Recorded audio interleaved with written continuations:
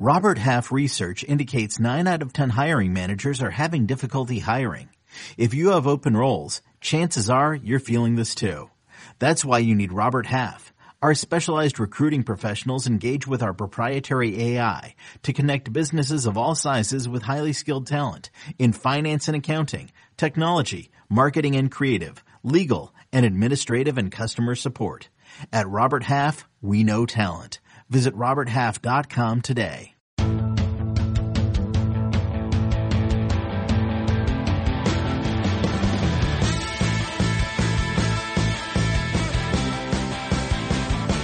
What's up, everybody? Welcome to the Pick Six Podcast, CBS Sports Daily NFL Podcast. I'm Will Brinson. I'm your host. It is Monday, March 8th, and it means it's a mock draft Monday. Ryan Wilson and Emory Hunt will join us for Mock Draft 4.0. Plus, we got some interviews with prospects that will tack on to the end of the show as well. Amari Rogers and Levi Onwuzurike. I didn't get that right. Wilson, how do I pronounce it? Onwuzurike. Onwuzurike. Oh, that's easy. Okay. Yeah. My bad, Levi. Probably should call him Levi. Emery, what's going on, buddy? How you doing? I'm cool, man. I appreciate you guys having me on here. Oh, no, thanks. And Emery joined us a bunch during the season to do, some preview stuff, and always a good time to have you here. We will, as I mentioned, get to the mock draft 4.0. We have mailbags in the feed, every Friday. If you want to leave a 5-star review with a free agency question, an off-season idea, or an off-season inquiry, we will answer any and all mailbag questions with 5-star reviews. If you leave a 1-star review and tell us that Top Shot stinks, we will talk about more Top Shot. So don't do that. We will also finish up our division by division previews this week and get ready for free agency. Tons of emergency podcasts coming. But if you got time to kill between now and the start of the new league year, why not spend it on Paramount Plus? You've probably seen the Journey to Mount Paramount spots featuring Bill Cowher, James Corden, Patrick Stewart, Beavis and Butthead. Yes, it is quite the squad. Paramount Plus is live sports, breaking news, and a mountain of entertainment.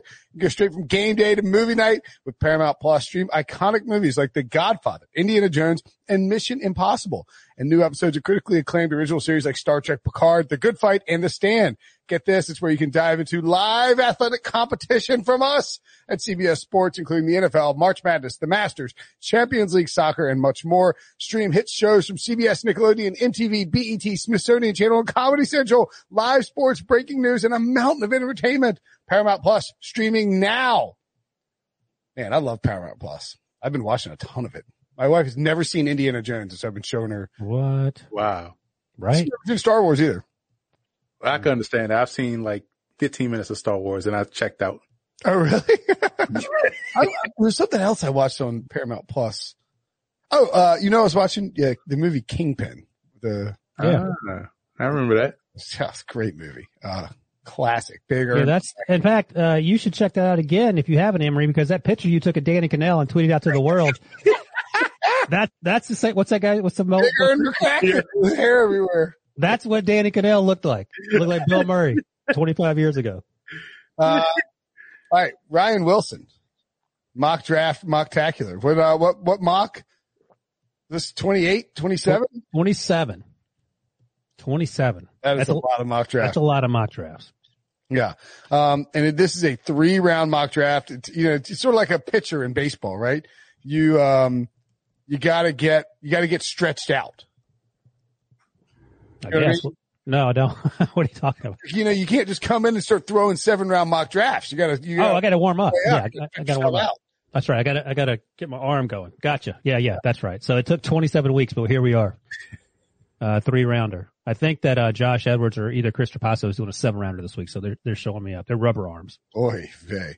And one of the things too about these mock drafts, Emery, is that you have to, prepare for free agency, right? Like we can't dive all in, but you can examine the prospects and look at the prospects and try to figure out who would be going where and who is a good fit. When you start to look at this first round, Emery, and I don't think it's any surprise that Trevor Lawrence and Zach Wilson remain first and second on Wilson's big board. For you with these quarterbacks and the movement we'll see in terms of free agency, are you thinking Are you thinking quarterbacks 1 and 2 in this draft, given what you've seen from Zach Wilson and Trevor Lawrence?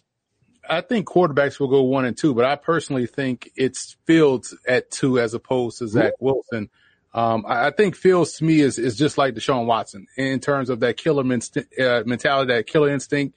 We call it that dog in him. And, a guy that, think about the playoff game where, people came in talking about, well, can he throw this? Can he throw that? He's more of a runner. And they took away his one element when he got smacked in the side. He couldn't run and destroyed Clemson with his arm. So he played a one-dimensional game and beat Clemson single-handedly, in that championship game or that playoff game. So when you look at a guy like that was able to fight through pain and play well, he fought through a lot of issues at Ohio State. I mean, if he played one more season, his career would have looked like Trevor Lawrence in terms of the amount of games played, the amount of big games played, playoffs. So I would go with the battle-tested guy, especially in this New York media, more so than Zach Wilson, who I think would be ideal in Kyle Shanahan. There are a couple of guys that I wouldn't want Kyle Shanahan to get his hands on if I was a defensive player, a defensive coordinator, and Zach Wilson would be one of them. Oh, interesting. So you think Wilson would be a good fit in that Niners scheme? Is what you're saying?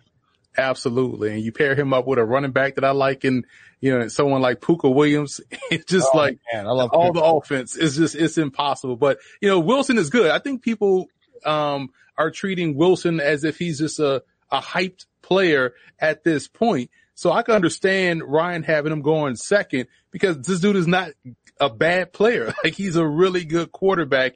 And I think people tend to believe that this dude's just being hyped up. Like, no, he's good.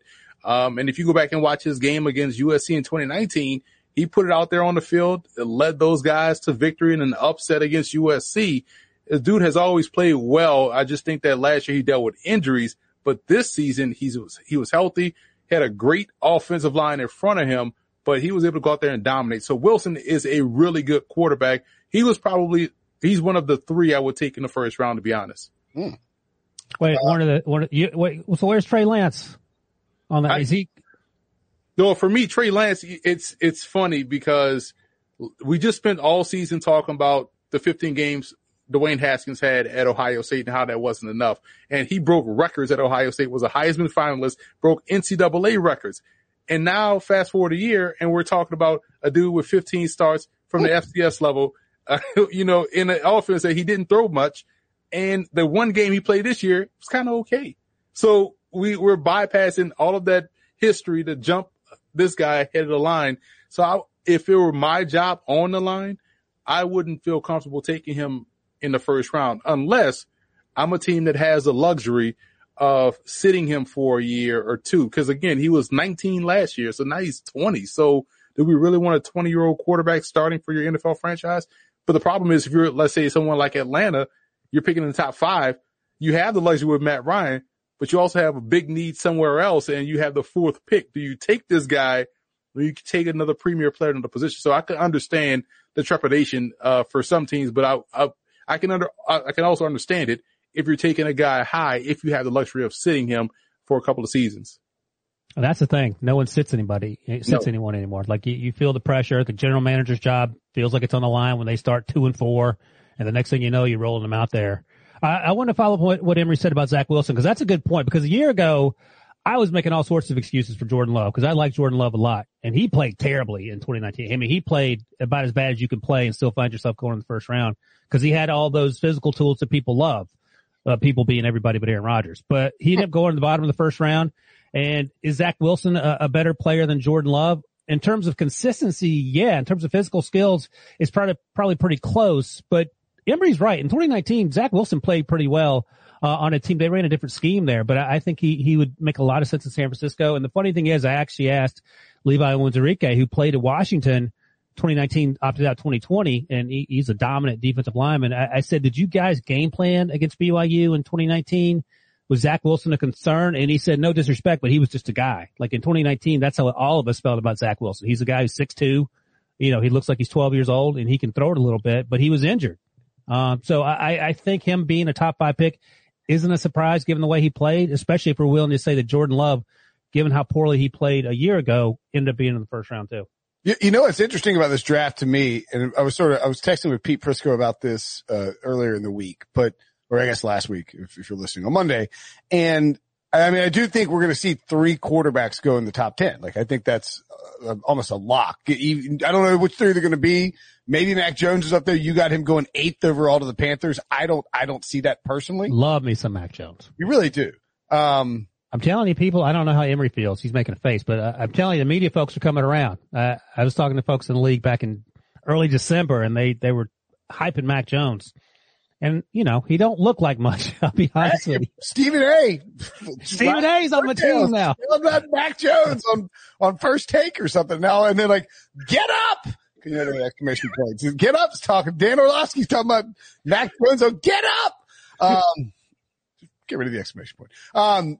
Emery, any thoughts on Mac Jones? It's funny because if I was to tell you, you can draft a Matt Hasselbeck in the first round or, you know, someone like that, you'd be like, yeah, I could roll with Matt Hasselbeck. I like him. He got to the Super Bowl. He could play some ball. That's what Mac Jones is. And, you know, people, we are now in the era where if you like a player, he has to be the best at his position at all times. Like, so you say, man, Mac Jones could play. Yeah, but is he better than Tom Brady? Like, bro, I just said Mac Jones could play. Like, you know, that's how people are nowadays. So you watch Mac Jones and you watch the offense. And, you know, it's funny because when I went into film study, I was going in waiting for the aha moment to see Mac Jones is overrated. But as I'm watching, I'm like, you know, this dude is just consistently accurate at all levels of the field. The placement is where it needs to be. That's why we saw so many long runs with these receivers, these catch and run guys, and a deep ball, which is one of the harder things to do, throw for a quarterback. He's consistently accurate there. Now, he's not mobile, but he's mobile enough. He's more mobile than a Kyle Trask, so he can survive in today's game by being able to get himself out of trouble. But the accuracy is consistent. The placement is consistent. Jimmy Garoppolo starts in the NFL. If you want a more, a contemporary comparison, it's probably Jimmy Garoppolo. That's somebody, if you say now, you probably will take in the first round or maybe high second round. But Mac Jones is another one that can play. But, you know, we are now, whereas you're comparing Mac Jones to Trevor Lawrence when they're different prospects, but you can win with Mac Jones. Hey, let me ask you this, Emery, because you played football in college at a high level. What does it mean to you when guys like Devontae Smith and Jalen Waddle come out and say, or reportedly told teams in these interviews, and they didn't hesitate, I'm taking Mac Jones over Tua? Is that them just throwing Mac a bone? Are they being honest? Are they not being honest? What do you think they're doing? It's probably a little bit of everything. And the one thing that I hadn't heard talked about a lot from that regard is Tua's left-handed. And when you're a receiver and that ball is coming out from a left-handed passer, it comes out awkward. It spins different, you know, and so for a receiver, you're used to catching from right-handed people your entire life, probably. And all of a sudden you get throwing the ball from a left-handed person. Is like, I got to work hard to do my job naturally. It's almost like, left-footed punters.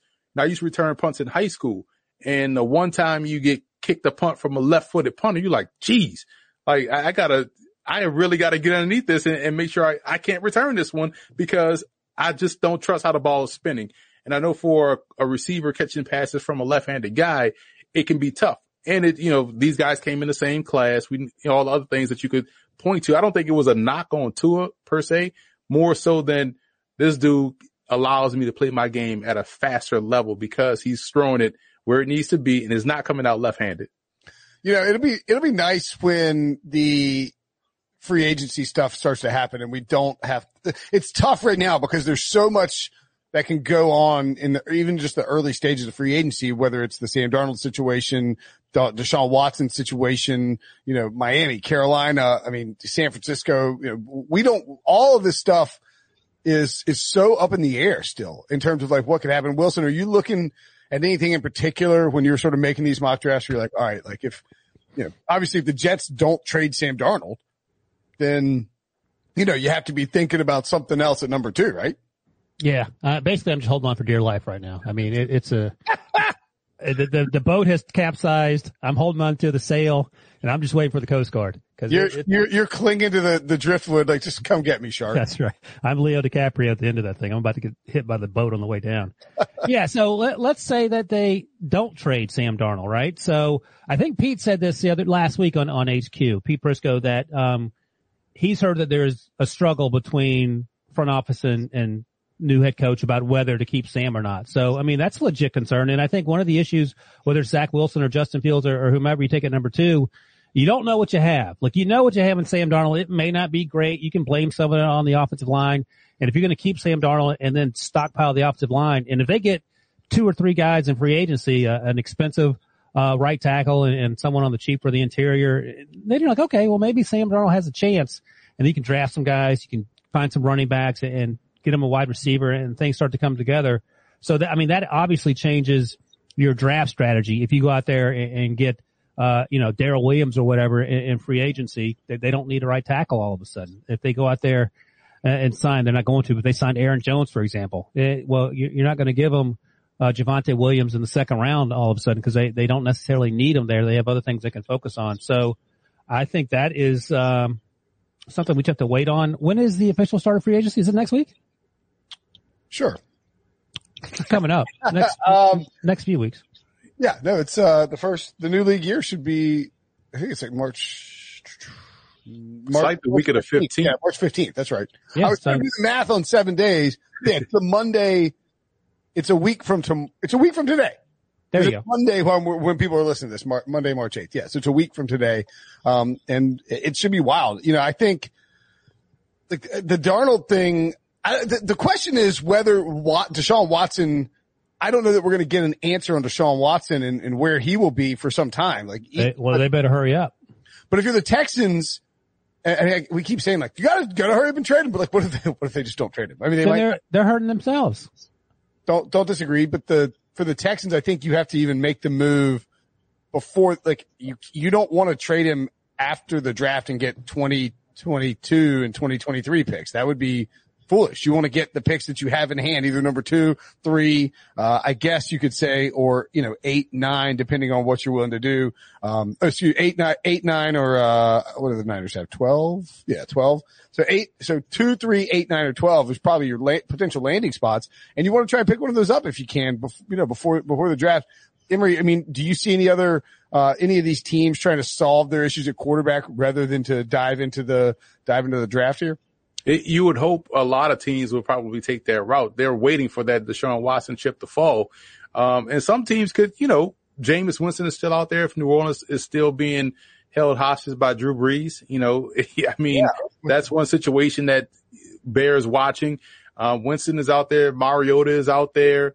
So there are some options for teams. Let's say Washington picks at 19, right? Instead of taking a quarterback, maybe they go and get a veteran. I think they're probably more inclined to go get a guy in free agency to help start, as opposed to, or make a move for a Sam Darnold or someone like that, or Mariota, as opposed to drafting a quarterback, force feeding a pick at 19. You get a veteran, and then maybe in rounds 2 or 3, you take your guy, a developmental guy, let's say like a Kellen Mond or a Jamie Newman, someone you can groom that has a little bit of upside left, and play him behind his, or work him in behind the veteran, as opposed to force feeding a pick at 19. So I think some teams, I want to say after, let's say, pick 11, the Giants, you'll see teams maybe start to say, well, maybe we'll go the free agency route with the quarterback position as opposed to taking a Blaine Gabbert in the first round. Don't ever take Blaine Gabbert. No. Christian Ponder. Yeah, that is an interesting component. I was sort of alluding to it earlier, but the fact that this draft, the way that it shapes out, it reminds me a little bit of 2017, I guess. 2017 was Watson Mahomes, right? Yeah. Mm-hmm. 2017 where, and not that, Watson and Mahomes and those guys necessarily went really early, but we did see all these wide receivers and running backs fill up the early part of the draft. And what happened was guys like Derek Barnett and Marshawn Lattimore fell down the board to teams. And we thought Hassan Reddick too. We'll see if he's, capable of maintaining what he did last year. But I sort of wonder if we might see the same sort of thing where, like a guy like Patrick Surtain, who, Ryan has going at 10, probably goes a little bit earlier if there aren't all these quarterbacks and these wide receivers that people are enamored with, like Jamar Chase and, Jalen Waddle, Devontae Smith. So I think those 6 guys, or 3 quarterbacks and those 3 wide receivers, are really going to help Wilson push a lot of quality defensive players down in the middle of the draft. Yeah, and it actually might be the quarterbacks I mean, there could be 4 that go in the top 10, and so I know some teams like Mac Jones Lots, if they end up trying to get them, maybe 5 in the top 12 or so. That's what you have happening in this draft. So 4 in the top 10, let's say, but I think offensive linemen, there might be running those guys up top early. And I think the issue is that unlike last year when you had Chase Young, there's no sort of Chase Young light, even defensive end, edge rusher in this class. So a lot of it's going to be projection. A lot of guys with a lot of great physical tools, a lot of get off, a lot of twitchiness, but just not a lot of experience. So those guys might fall to 15 or later. And depending on who you like, I mean, someone like Jalen Phillips, if you're okay with the medicals, he could end up being the first one off the board, which is sort of funny because a year ago we were talking about Gregory Rousseau, who played at Miami, ended up wearing the same uniform, but same number. He opted out. But in terms of the cornerbacks, that'll be interesting. I like Caleb Farley a little more than Surtain, and people either like that or like Surtain first, and that's fine. But I do wonder if it's going to be quarterbacks and maybe offensive linemen, and then maybe these wide receivers. Like I like Jamar Chase, I like Devontae Smith, I like those guys a lot. Jalen Waddle to all go. Like if you had a pick and I need a wide receiver, I would take them all in the top 10. But I wonder, and I say this all the time, sometimes these wide receivers get pushed down. Like last year, Henry Ruggs was the first one to go off the board. I like Judy better. I liked CeeDee Lamb better, but he was the first one to go to the Raiders. He didn't have a great year, but he went 12th, I think. So we could see these guys get pushed down if they're run on these quarterbacks, offensive linemen, wide receivers, and I'm not going to be surprised if Kyle Pitts goes before Farley and Surtain both. He's that good. I don't think you're crazy at all for suggesting that. All right, let's take a quick break, and when we come back, we get some sleepers from Emory. Paramount Plus and the National Park Foundation present A Mountain of Zen. This Earth Week, you can live stream 7 national parks for 7 days on Paramount Plus. Paramount Plus, official streaming partner of the National Park Foundation. Every sport has their big, juicy controversy. Boxing has the Mike Tyson ear bite. Cycling has Lance Armstrong. Baseball has its steroid era. Curling has Broomgate. It's a story of broken relationships, houses divided, corporate rivalry, and a performance-enhancing broom. It was a year I'd like to forget. Broomgate. Available now. All right. I always forget that when we do the pause in the live video that it's, people are like staring at, like I'm like staring off at nothing. That's live video for you. All right. So let's look at some sleepers from the draft. Emory, you picked apart Ryan Wilson's mock draft. You found some, and we'll start with, we mentioned some edge guys. 2 guys that go in the second round. One, Wilson has going 38 to the Bengals, Joe Tryon out of Washington, and then Peyton Turner to the Chargers at 47 out of Houston. What do you like about these guys? As Wilson mentions, an edge class that does not necessarily have guys really on the top end of the talent here. Yeah, because a couple of guys that people were enamored with all spring opted out. So I think people forgot about Joe Tryon and how good he was at Washington. When you talk about toolsy players, ball get off, length, acceleration, closing speed to the quarterback, that's Tryon. He's a lot like Montez Sweat, and we saw Sweat go in the top 20. So I think once he goes through his testing and people remember that he was excellent, especially toward the back end of the 2019 season, he's probably going to jump in the first round because he's a toolsy guy. Peyton Turner, to me, and I put this in my notes, this dude is he's legit chaos on wheels. Like his pedal is mashed to the ground through the floor because it's on go all game long. And, he's versatile enough to play across the front. So teams could see someone. You think in terms of how the Giants used their pass rush package when they went to the Super Bowl, when they had multiple guys on the field. That NASCAR package. That NASCAR package. And I think he's capable of doing that because he's able to rush from the inside as well as on both ends. So he can play against both tackles and on the interior in a NASCAR package. So those are 2 really good pass rushers. I think Tryon may jump into the first round before Turner does, but Turner is going to be excellent. Turner to me is one that if I was an offensive tackle, I would hate to block because this dude doesn't get tired. And those dudes make you work all game long. But yeah, those are 2 that I really like, especially Tryon, because I think people forgot about him because he opted out. And you see that you're going to see that with a lot of guys. At certain positions, like people forgot how good Jamar Chase was. People forgot how good Farley was. And cause now they're talking about JC Horn, and these guys are good too. But I think people are forgetting about some of the premier opted out players, because he didn't play. Yeah, no, I'm right there with him. In fact, I asked Levi Onwuzurike about Joe Tryon, and I think he was listed at 6'5", 255, something like that, 260 when he played in 2019. Onwuzurike said he's bigger now. Like, he's bigger. He's more cut up. He's faster. He's been training the whole time, so he's going to be ready to go. And again, the thing is experience. Peyton Turner had a great season, but he just hadn't played a lot, and that's the thing. I mean, he turned it on from one year to the next you watch, but I love everything about his game. And that's the funny thing. And Emory knows this better than anyone. Emory knows more, of the small school guys. Not that Houston's a small school, but no one talks about, Houston edge rushers till it gets to be draft season. But I love watching these guys having no idea who they were during the season and just being like, oh, all right, this dude can play. And Peyton Turner is that guy. And I like him. I like the fit in Los Angeles. I mean, Melvin Ingram probably ain't coming back. You got Bosa on the other side, so it's not all on you as Peyton Turner. You got Derwin James coming back. You got Kenneth Murray coming back. I mean, that team is going to be legit, especially if they get some sort of playmaker at 13 to help out Justin Herbert there. All right. Let's look at another defensive lineman out of Iowa, Davion Nixon, going at number 50 to the Dolphins, Emory. Yeah, another one that's quick in all directions. And, you talk about defensive linemen and how well they can get quick penetration. Well, that's him. And he has a good awareness and good eyes to go east and west as fast as he's going north and south. So he's one that can chase the ball. He pursues the quarterback really well. He's disruptive up front. I think he does a good job of not staying blocked. So when you talk about that term, you talk about someone that is able to use his hands to disengage and get off blocks quickly and find the football. That's a nightmare for a quarterback or a running back to see quick pressure coming from the interior, because that means the play is about to get blown up. Yeah, I've had Davion Nixon going in the first round in some of these mock drafts because he is explosive. Again, it wasn't a lot of production in 2019, but we saw it in 2020. A lot of his sacks came against one team. I can't remember which team it is, but he's going to get better. And I think that's what you have to remember. He's better against the pass than the rush right now. But again, he'll get stronger. And I'm looking at so I have him going to the Dolphins. I'm looking at they had 5 picks in the first 3 rounds. I had him getting Jamar Chase, Jalen Phillips, Travis Etienne at the top of the second, Davion Nixon, and Landon Dickerson. I mean, I think if Tua can't win with that, then it might be on Tua. That's a lot.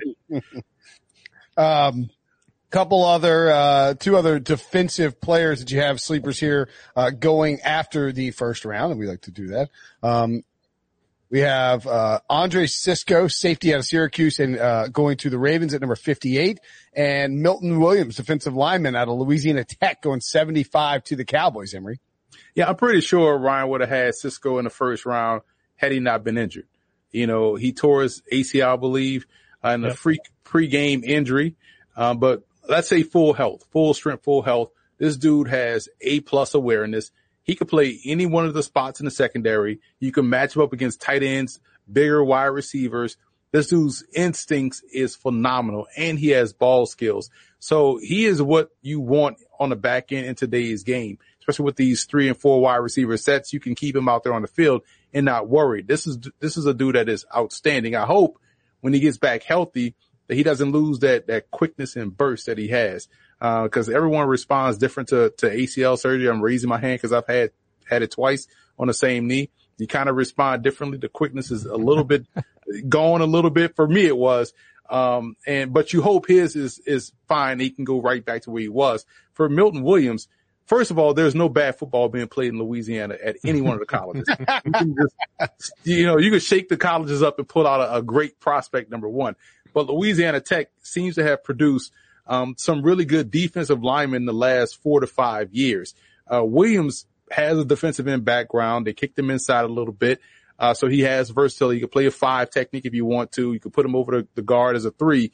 But his quickness off the ball, his ability to use his hands and eyes together makes him a tough block. This dude can whip a guard all day. So he's 275-ish, but I think he can get up to about 285 without losing speed or quickness, and just his ability to play inside or outside gives you some flexibility up front. Yeah, it's funny about Andre Cisco. Like, I watched him over the summer and I watched the Louisville game, and I was talking to a scout in the fall, and I said, man, I don't get the Andre Cisco hype because I live in Syracuse. Mm-hmm. And he said, what game did you watch? He said, that's the worst game he has ever played in his life.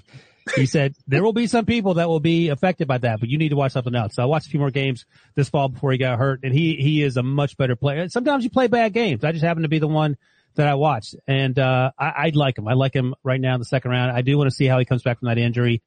Syracuse defense stinks, but they have Melifonwu playing wide cornerback. They had Cisco in the middle. They had Trill Williams. They should have been better than they were, but they have some guys that are going to get drafted and some guys that play at a pretty high level. And I think Cisco is going to be good. Milton Williams is another guy. I was talking about Peyton Turner. Milton Williams, like, oh my, this dude can ball. And it was fun watching him. He hasn't played against a lot of big teams, but again, that's not his fault. What do you want him to do? But what I have seen, cause you watch guys that aren't on play in and play out. He is on play in and play out. And I think you have to give him credit for that. And I think, a lot of these young guys, if he's focused, he's only going to get better. And he's a problem in the middle of the defense. You know what's funny about that? You brought up Syracuse. When I played at Louisiana, we had a secondary that consisted of Ike Taylor, Charles Hilton, Brad Franklin, who got drafted by the Panthers, Kyrese Abear, who's a CFL All-Star, probably a CFL Hall of Famer. Offensively, you had Fred Stamp, CFL future Hall of Famer, Donovan Morgan, Arena League Hall of Famer, and Danny Scott, who had a cup of coffee with the San Francisco 49ers. And people like, man, how did y'all only win like 5 games or 9 games in 4 years? Like, hey man, it be like that sometimes, so we had a lot of talent. So I can relate to Syracuse and what happened this year with that football team. And if I'm not mistaken, I think Ike came in as a running back, right? Ike was a tremendous tailback. Listen, we played Arizona State, and we just couldn't stop Sean McDonald on crossing routes, right? So he was killing us all night. So we were like, Ike was I was standing next to Ike on the sideline. He was like, man, I need to go in. I need to score. And so coach threw him in the game. And literally right before they threw him, that's what he told him, like, man, I'm about to go score. They threw him a tall sweep, right? And this dude hit the short corner and turned it upfield and was gone. 65 yards later, Ike was out the gate. I'm telling you, Ike was a tremendous tailback, and he moved in the corner to maximize his physicality and height and athleticism, and it worked out for him. He played a decade plus for Pittsburgh, one of the real good corners in the league. Oh man, I'm a Steelers homer, and I left Pittsburgh the year he got there. Yeah, I left the year he got there, but I was still following him. He couldn't catch anything, but man, he was physical, and I loved his game. I think sometimes cities fall out of love with players. I think the Pittsburgh still likes Ike a lot because of what he was able to do. I mean, he came in with the same class as Polamalu was in that class, and those were the start of some really good defense because they stunk actually before that. That was the year before LeBeau got there. He got there in 2004, and that's when it started to be on. Ike a good dude, man. I remember walking in the locker room and Ike had his headphones on, like bobbing his head. I'm like, uh-oh, it's about to be lit outside. And I'm looking at it and I'm like, wait a minute. The headphones wasn't plugged in. So I'm like, yo, what this dude's psycho. Like, but that's Ike though. Like, Ike was in the zone. He didn't need much to get ready. So, Hillman and Ike on the same team. That's pretty crazy. Like, two caliber defensive backs. I think I told BMAC the story. I don't know, but Ike's first couple years in Pittsburgh, he had a Hummer and it said Ike Taylor on the license plate. And we were coming back from a Steelers game, and I had just gone as a fan. It was 2005, so we've been there 3 years. And I saw Ike like 10 years later. I think it was Britzel when you and I were talking to him at the Arizona Super Bowl. Yeah. And I said, hey man, I remember you had that Hummer that said Ike Taylor on it. He said, yeah, that's all fun and games. So your girlfriend drives by the house where you're not supposed to be at, and you got your Hummer there with your license plate on it. So, pro tip: don't put your name on the back of your car. Oh, that's great. All right. Finally, one more sleeper to check out. This guy's just good. Michael Carter, running back out of UNC, 66 overall to the Jets. So in this mock draft, the Jets come away with Zach Wilson and Michael Carter. That's a little bit of a spark plug for your offense, Emory. Yeah, that's definitely jumpstarting your offense. Michael Carter doesn't need a blocker in front of him because he could be his own blocker. This dude can literally make you miss in a phone booth, outside in a parking lot. It doesn't matter. You're not going to touch him. And when you have that ability, it makes every play the right play. I mean, he sees front side to back side. His vision is great. His footwork is where it needs to be. This dude barely got touched, at UNC. And it's funny because people talked about his teammate, Javonte Williams, because, people love, guys that crash into people, but you can't do that for a living. The ability to make you miss is something that's valuable because you're going to play a long time. And for Carter to being able to be that elusive back in an offense that's going to probably be tailor-made to his skill set, that inside zone, outside zone game. I mean, you saw the game against Miami. I want to say this guy had like 5 or 6 runs where he ripped off a big chunk play where he didn't get touched. And it's not like he just went to the outside and turned a corner. It's running inside and making guys miss, and they cannot touch him.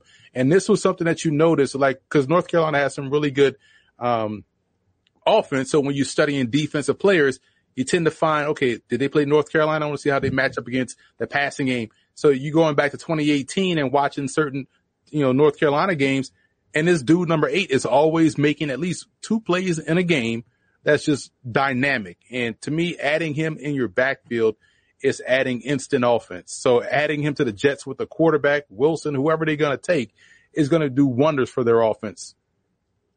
Yeah, and the funny thing is, I had him going at the top of the 3rd round, and he's a 2nd-round pick all day long, and so is his teammate Javonte Williams. But as I was going through this mock draft, that's just how it fell. I don't know if he lasts around 3. He certainly may go before that. But there are a lot of good running backs in this class, and I like Michael Carter and Javonte Williams both in different ways. But that Miami game, I mean, that's tough to watch if you're a Miami defensive player trying to explain what happened, because both those guys ran all over them all day long. Yeah, I mean, look, I don't really want to go back and dig up the NC State tape. I know what they did. I don't need to, you know what I mean? Like, I don't need to see. I think they had, because they got a lead and just put the pedal down on the Pack. We were not a great rush defense. Yeah, it's funny. I was watching that game because I was watching Aleem McNeil, the big guy in the middle. And I was like, very good player.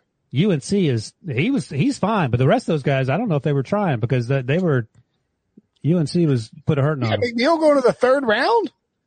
There are a lot of big guys, man. You think is he a 3-down player, Emory?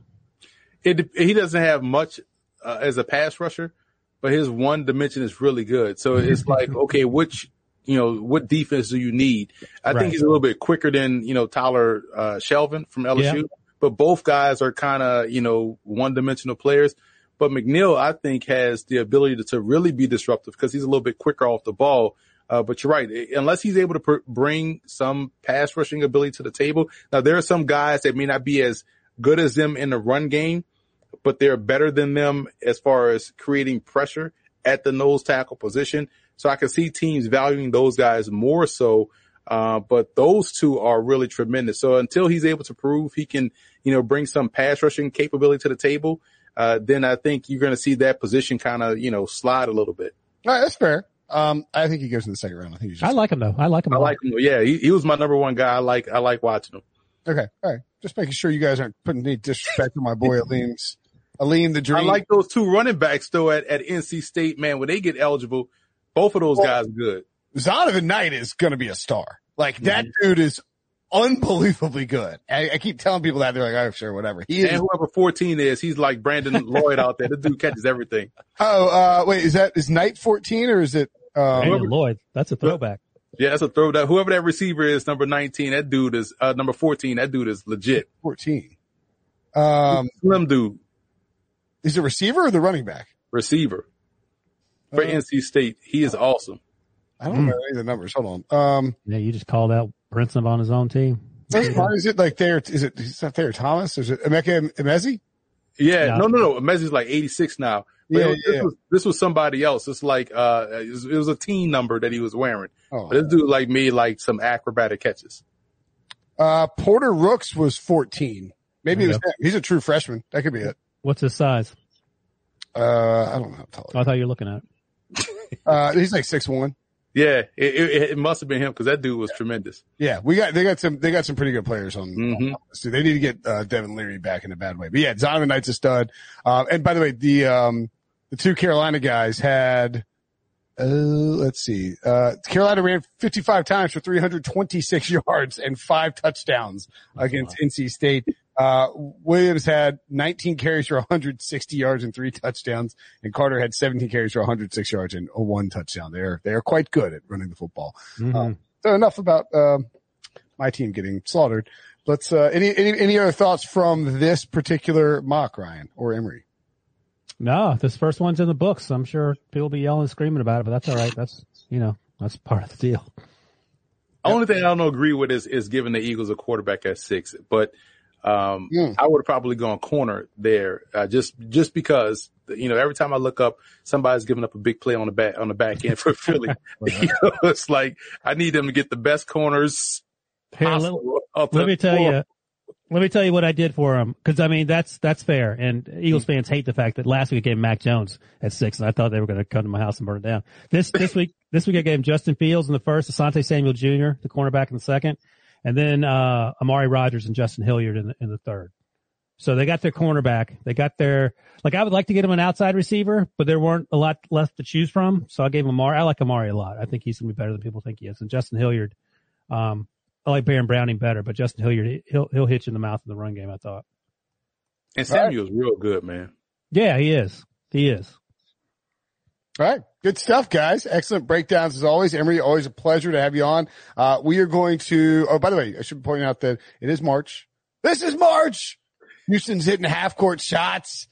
We got a conference tournament firing up this week, and that means it is time for bracket season. You can create a pool to compete against your friends or fill out your bracket for the chance to win a Nissan Rogue and a trip to the 2022 Final Four. You can play on CBS Sports app or at cbssports.com/brackets. Join our podcast group by clicking on the link in the episode description. So come on, maybe we'll give away like a Brinson Sucks hat to the winner of the bracket, the Pick Six podcast bracket. So check out that link. I'll tweet it out as well. Pod listeners, stay tuned for 2 interviews with some top draft prospects.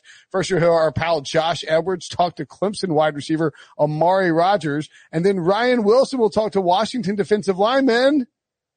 Oh, I thought you were going to say it again. Levi Owens-Arike. By the way, before we go, do you know who, you must know this, Breach. Who is Amari Rodgers' dad? You just called me Breach. Brinson. Amari Rodgers' dad? I'll give you a hint. You want a hint? Is his last name Rodgers? No, that's not the hint. He played he played quarterback at Tennessee. It's not Peyton Manning. T-Mark. There you go. I didn't want you to say Peyton Manning because that would have been wrong. Andy Kelly.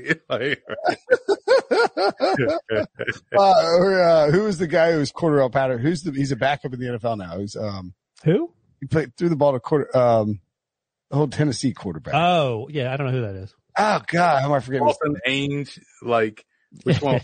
Yeah, no, there's another Tennessee. Oh, Bray? Is it Bray? Yes, Bray, yeah. Bray. There it is. Thank you, Kyle. I was going to have an uncomfortable 30 seconds while I Google that. If you're watching on YouTube, we do this show live on Sundays on YouTube. You can find those chats posted separately on the YouTube channel or in the podcast itself. So let's throw it to Josh Edwards and Amari Rodgers. So we now welcome to the Pick Six podcast one of the more underrated players, in my opinion, in the 2021 NFL Draft. That's Clemson wide receiver Amari Rodgers. Taking some time to join us today. Amari, how you doing? I'm doing great. Thanks for having me. Yeah, of course, man. So, things look a little bit different for you right now. So I think fans would kind of be interested to hear where you're training and what your typical day looks like. Yeah, for sure. I'm training at House of Athlete down in Western Florida.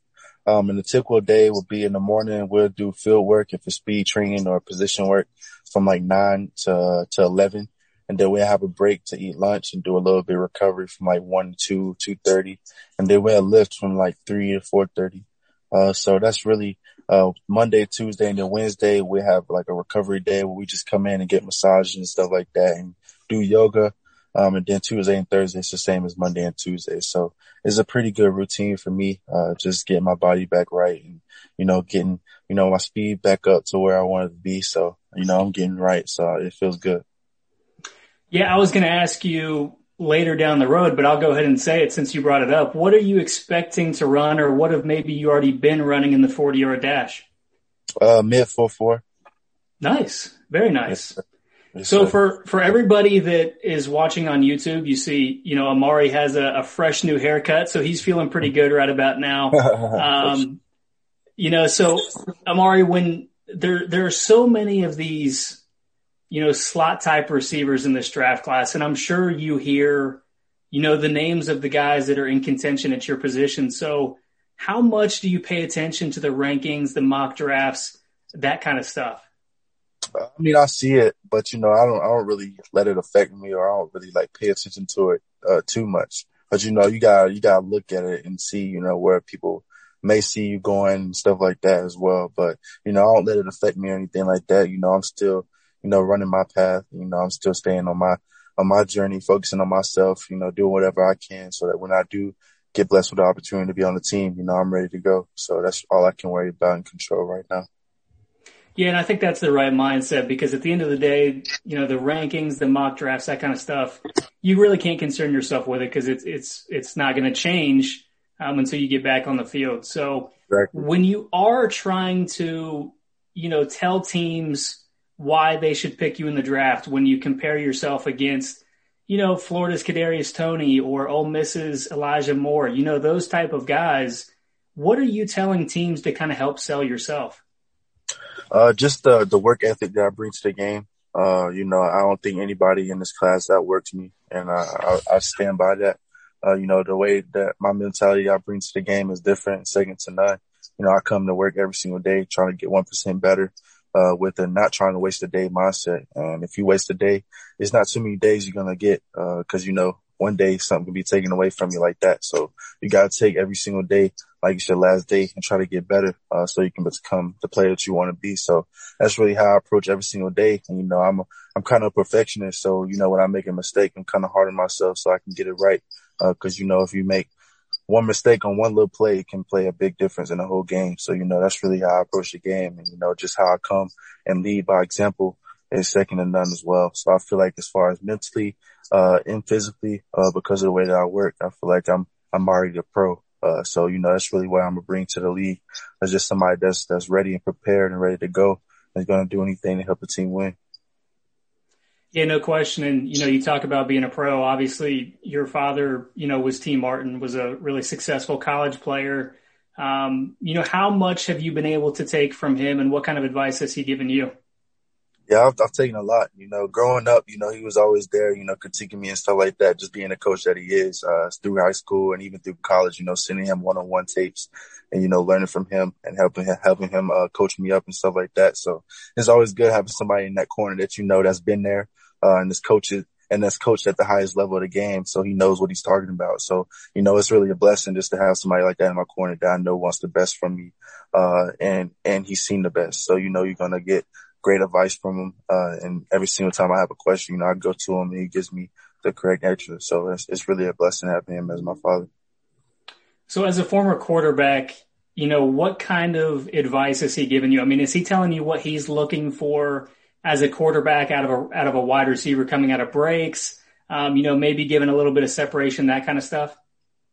No, he's been coaching to the wide receiver position for like 10 years now. So, he's kind of, in the receiver mindset now. He's not really in the quarterback mindset, as much now, but, he still sees it from a quarterback perspective. But now when he coaches me, he's coaching it from a true receiver perspective, because, he's seen it, he's coached it, and, he knows what it looks like, and he knows what it takes to get to that elite level. So that's really more of the aspect he comes at, is a technical standpoint, just paying attention to the little things, because, those take you the furthest. Yeah, no question. I mean, that's an invaluable resource. Obviously you've got the Clemson coaches there at your disposal, but to have a family member that, has played at such a high level and has coached, the wide receivers even within the SEC is again, invaluable. So, when you reflect on maybe this past season, maybe your career, is there a cornerback that you remember that, was the most difficult that you faced in your career or this past season? I wouldn't say cornerback, cause, I played mostly slot. So I was going against safeties and nickel Sams. So I'll say a safety. The safety is probably Kyle Hamilton, from Notre Dame. He's for sure, the best player that I played against this past season. So I would say him, just the way how athletic he is and how long he is. He's 6'3", 6'4". He's very physical, a sure tackler. My thing is running after catch. So whenever I get the ball around him, I got to be on my P's and Q's, because he's a sure tackler. He's very smart, intelligent. He knows where he needs to be. So all around, he's a great player. He's going to definitely be a top round pick next year. Yeah, it's good that you bring that up because that is a name that the draft fans are going to become familiar with over the next year. I think he's got everything that you would need to be an eventual top 10 pick. So definitely a name for draft fans to know as we move forward. But one name to know now is a guy that you've spent a lot of time with in the locker room, the presumptive number 1 overall pick, Trevor Lawrence. We hear all of these descriptors, that he's a generational talent, that you hear comparisons to Andrew Luck and John Elway and all these greats of the past. Is that fair? I mean, when you hear those kind of descriptions, like is Trevor Lawrence everything that you hear described in the media? Yeah, he is. He is for sure. He's definitely lived up to everything that everybody's expected him to be so far in his career. Even in high school, being a 5-star and then coming to Clemson to a top program. He proved everybody wrong. He came in, he still played at a high level early all the way throughout his career. So I feel like it's not going to change now with the NFL. He's just going to come in and just do what he does, which is make plays, be a leader, be a competitor. He's going to be all right. I'm not worried about him at all. I've seen it firsthand, for 3 years.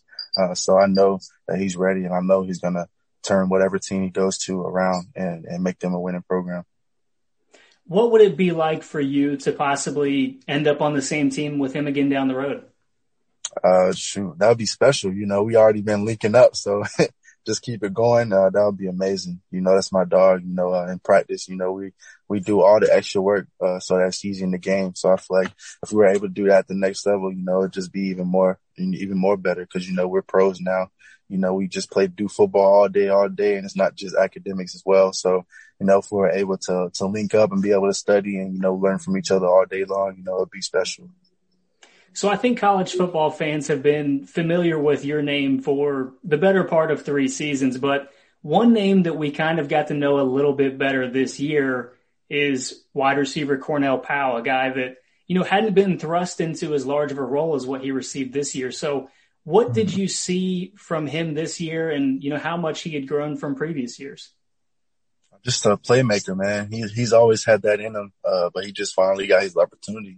He stayed patient. He stayed with it, stuck with it. He could have easily transferred and took the easy way, but, he stuck it out and just learned from the other guys that were playing in front of him. And then when his time came, he took advantage of it and he showed out. And now that he showed out, he's put himself in a perfect position to, be successful at the next level as well. So, I'm super happy for him. Me and him are kind of both in the same situation as far as, not getting our opportunity to, show what we really got into our last years. So, the fact that we were both able to stick it out and, just put all of our marbles all in, at the end of our careers and put a great season out, that's just, it's amazing. It just shows that if you just stick with it and you keep grinding, that it'll come to fruition, eventually. So you just gotta keep grinding it out and it'll come. Yeah, that's awesome. And, Clemson is making a really strong case to be wide receiver U here in a couple of years because, you talk about T last year, you've got you and Cornell this year. Next year, a couple of guys that I think fans are going to be familiar with, Joe Ngata and Justin Ross, a couple more wide receivers out of there. So, what should fans, in college football expect from them this coming season? And how high do you think the ceiling is for those two guys? It's deep. It's not just them two. You got Joe, you got Justin, you got Frank Ladson, you got EJ Williams, you got Brendan Spector. The list goes on. They're like 8 deep that can go and start for any program. So I expect y'all to see a group that's going to be deep, that's going to go out there fresh every single game because of how deep they are, and they're just going to air it out. Because, that's what DJ does. He loves to throw the ball. So I feel like they're all going to ball out this year, especially, Justin coming back from his injury. He wants to ball out and show everybody that, that injury didn't affect his game. Joe, he was injured for most of the year last year. So, both of those guys are going to have fresh legs. So I'm just excited to see, what they come out and do. So, it's going to be a movie for sure. So when you've got that much talent on offense, you had Travis Etienne, you've got Lynn J. Dixon, we've got all those wide receivers that you've talked about already. How much easier or is it even stressful to play with that much talent? Does it make your job easier, or do you feel that much more pressure to kind of hold your own and make your own big plays throughout the course of a game? Yeah, for sure. I feel like it does make it easier because, Coach Sweeney always says, just do your job. And when you know that you have a lot of playmakers around you and you just do your job, you're going to get good results. Because, if you have Travis, Trevor, great offensive line, have Justin Ross and T playing with me as well. If you have guys like that playing with you and y'all just all do your job, you're going to be unstoppable. So that's really all I do is just worry about myself and just doing my job. And I know that if I do that, we're going to be good at the end of the day. Yeah, so I've got one more question for you before we get you out of here. The typical host for the Pick Six podcast is Will Brinson. He's a big NC State fan, so it's been a pretty one-sided affair between Clemson and NC State in recent years. Yeah. So when you reflect on that, is there one memory or one time that you look back on in that NC State rivalry? I had a big punt return versus them. My junior year, I had a big punt return, but it got called back for a bogus blocking the back penalty. So I remember that because it was like 50, 60-yard return. Then I looked back, it was a flag. And I was mad. And then I look at the replay and he barely touched him. So I was like, come on. Like they took that one play that I was looking for away from me. So that's something that I remember too. And it was really bad weather that night too. So I'll never forget that. Yeah, that's always aggravating because a lot of cases as a return man, you see these penalties and they're not even close to the play exactly. where it happens. So that's got to be incredibly infuriating, but we'll make sure we pass it on to Will that he got lucky on that one and, should have had another touchdown on the board. But Amari, that is all that we've got for you today, man. I appreciate you taking the time. I know you got a lot going on, but you've been really generous with your time. So thank you for joining us and, best of luck with your draft preparation. Hey, for sure. Appreciate y'all for having me. Y'all have a good one. You know what, man? I've been watching your YouTube channel. That's pretty good. Hey, appreciate you, man. I wanted to see, cause I watched 4 of your games last in 2019. So I knew about you coming in out of the summer and I was, disappointed that you didn't play. And I'm sure you heard that a lot, but I wanted to see how your journey was to Mobile and you only had the one practice, but you balled out of that one practice. And what was the feedback you got from teams based on that one practice, given the fact that you hadn't even played in 2020 and people thought, okay, maybe Levi's going to be rusty and you didn't look rusty at all? Yeah, the feedback was, I got a lot of positive feedback from the coaches and, everybody who watched it. Obviously, I think if I would have played, practice 2, practice 3 in the game, I would have been in a better position, but it was good feedback for sure. Now, is there anything the NFL teams that you talked to that week that they said, okay, Levi, we want you to get better in this area or these areas you need to improve because you're incredibly quick for your size. You're incredibly strong for your size. You don't look like a quote unquote defensive tackle. You look like a hopped up Jadeveon Clowney ready to go with that type of, that size and the way your physique is. Is there anything that they said, okay, here's some things that maybe you should work on? Not they didn't tell me much. More like stuff I already know, like pad level, keeping my pad level down to create a better base. That was kind of the main point. So one of the, you were a shining star day one, no doubt about it, but another shining star on your team that I wanted to ask you about at the Senior Bowl was Quinn Miners. And I'm guessing you didn't know who Quinn was before you got there? Not at all. I didn't know a lot about him. I give that guy a lot of respect for going out there with that half shirt on and then playing and then balling out.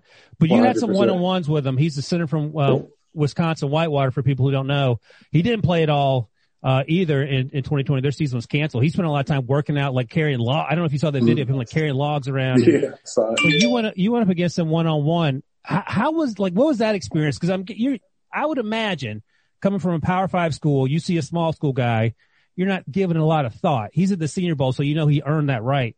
But before you went up against him one-on-one and afterwards, what were your thoughts about him? Because he seems like a guy who also made himself some money that week. Mm-hmm. Well, before, Coach Pete and everybody at my school teaches us to not think of guys like that. He was there for a reason, so we knew he was going to be a baller in some sort of fashion. But for me, I was surprised by his quickness. He's a quick, fast center. He kind of reminds me of our center, Nick Harris, who's quick, fast, and strong. So he's kind of that kind of build. Yeah, he was fun, man. And I was sorry he didn't get a chance to play. I think he had an injury as well. So in 2019, you had a lot of really good games and you put a lot of good stuff on tape. They had you playing in Washington. Sometimes you played 0, sometimes you had 3. Where are you most comfortable? Could you even kick out to 5 if you needed to? Like, where is the best area for Levi to start, like to dominate off the snap? Yeah, generally I can play anywhere. I can play the 0, the 1, the 2, the 3, the 4, and the 5. 7 to 9. The best 7 to 9. Fuck it, might as well. But yeah, I can pretty much play everywhere on the line. Where I'm most comfortable, based on the season, either the 0 or the 3. Yeah, either one is fine for me. You gave centers a lot of trouble. You gave guys a lot of trouble in the A and the B gap as well. I want to ask you about that 2019 season, about some quarterbacks you faced, because I mean everyone knew Justin Herbert last year, the year before. They knew who Justin Herbert was, but not a lot of people knew about Zach Wilson. And you guys faced BYU the last 2 years, 2018, 2019, and you beat them. Do you have any memories of Zach Wilson 2019 version? Because he had a decent year. He wasn't the guy he was in 2020, but going in, like, did you guys game plan against his ability to move and to throw and all that, or he was just a guy you were facing? Respectfully, I think he was just a guy we were facing. No, I understand that, but I mean, he made a huge leap in 2020. He did. He did. Absolutely. For sure. But, I mean, he was doing good in 2019 because pretty sure they were undefeated before we played them. But we had already played BYU, I think, either the year before that or. Yep, 2018, you played them and beat them. We did. Okay, pretty good. Yeah. So in our heads, it was kind of like, we're just going to beat them again. You know what I'm saying? So it didn't matter if they were undefeated or whatnot. I don't think anybody was really paying attention to who their quarterback was. So no, that's right. And now, look, man, to his credit, people are paying attention to who the quarterback 100%, is. 100%, as they should. He balled out. So another quarterback, I don't know if you have any thoughts on him, but he's the guy that people are talking about in the media, and you talk to NFL folks, they're talking about Davis Mills, the quarterback out of Stanford. He's a big kid. He's 6'4". He has a pretty good arm. I mean, he's not, he ain't Lamar Jackson in terms of running, but he makes plays. Were there any sort of game plan concerns about how he could hurt you down the field?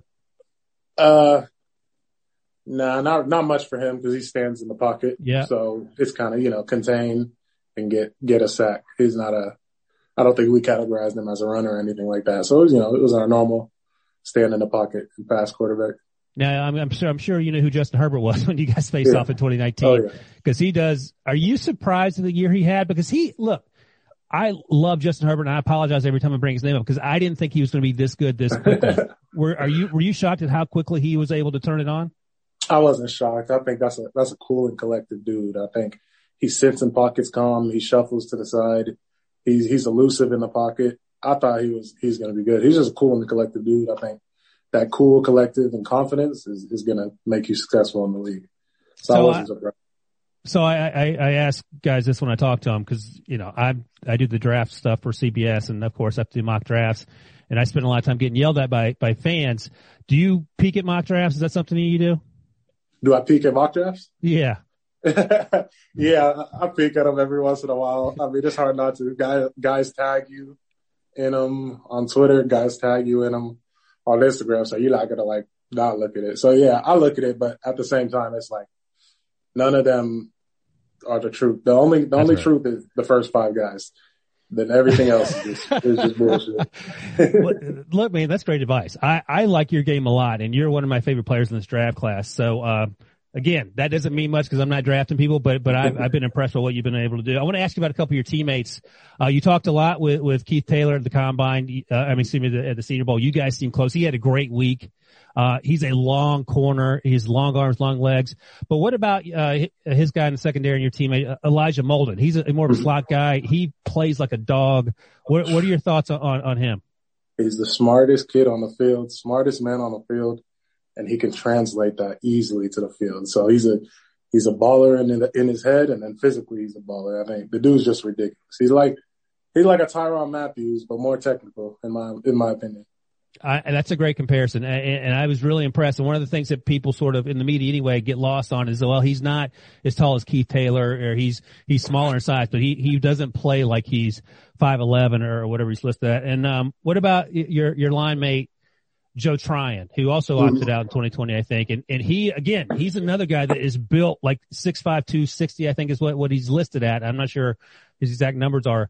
But he plays exactly how he looks. Like, he is strong at the point of attack. He can set the edge. He can get after it. He just hasn't played a lot of football. So what are your thoughts on Joe? I mean, he can do everything you need him to do. Joe's a beast. I don't know if you've seen him now. Swole as shit. He's huge.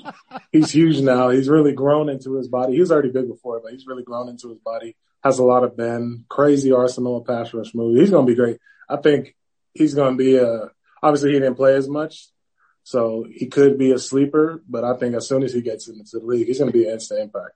I feel like he is a guy that if he snuck into the bottom of round one, much like you, if either one of you guys win the first round, it would not surprise me at all. And I can't envision a situation where you guys are hanging around in the middle of round two without knowing what your future holds. Cause you got, and Elijah Molden too, for that matter. Like that Washington team was sneaky good for people in the East Coast who didn't spend a lot of time watching, Pac-12 football.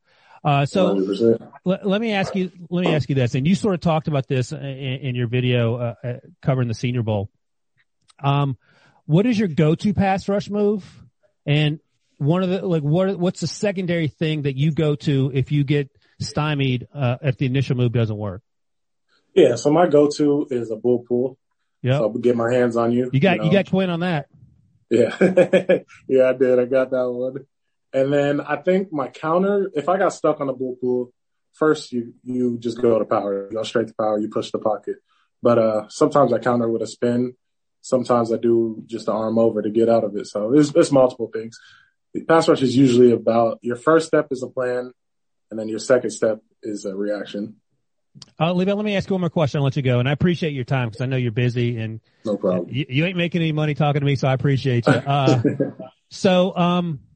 And this is something that when you talk to agents, you hear that this may happen more often. So you opted out, and I would imagine you spend a lot of that time getting ready for this moment here and the moments that are going to come in the coming months. Do you feel like like I said, you weren't rusty all day one at the Senior Bowl. Do you feel like this was a good path for you in terms of staying in shape and even getting stronger and better? Or do you wish you had been able to play 5 or 6 or 12 football games? I mean, obviously I wish I would have played and been with my boys, but I think this was for sure the better choice for preparing me for the next level. Not even preparing me for the combine or the pro day. I'll do good there, but like preparing me for the NFL to be able to go into it and be an impact as a rookie, I think this was the best option. Awesome. Levi Onwuzurike. I think I got that right. Onwuzurike. Yes, there it is. I appreciate your time. Best of luck to you, and thanks for spending some time with us. Yes, sir. Appreciate you, man.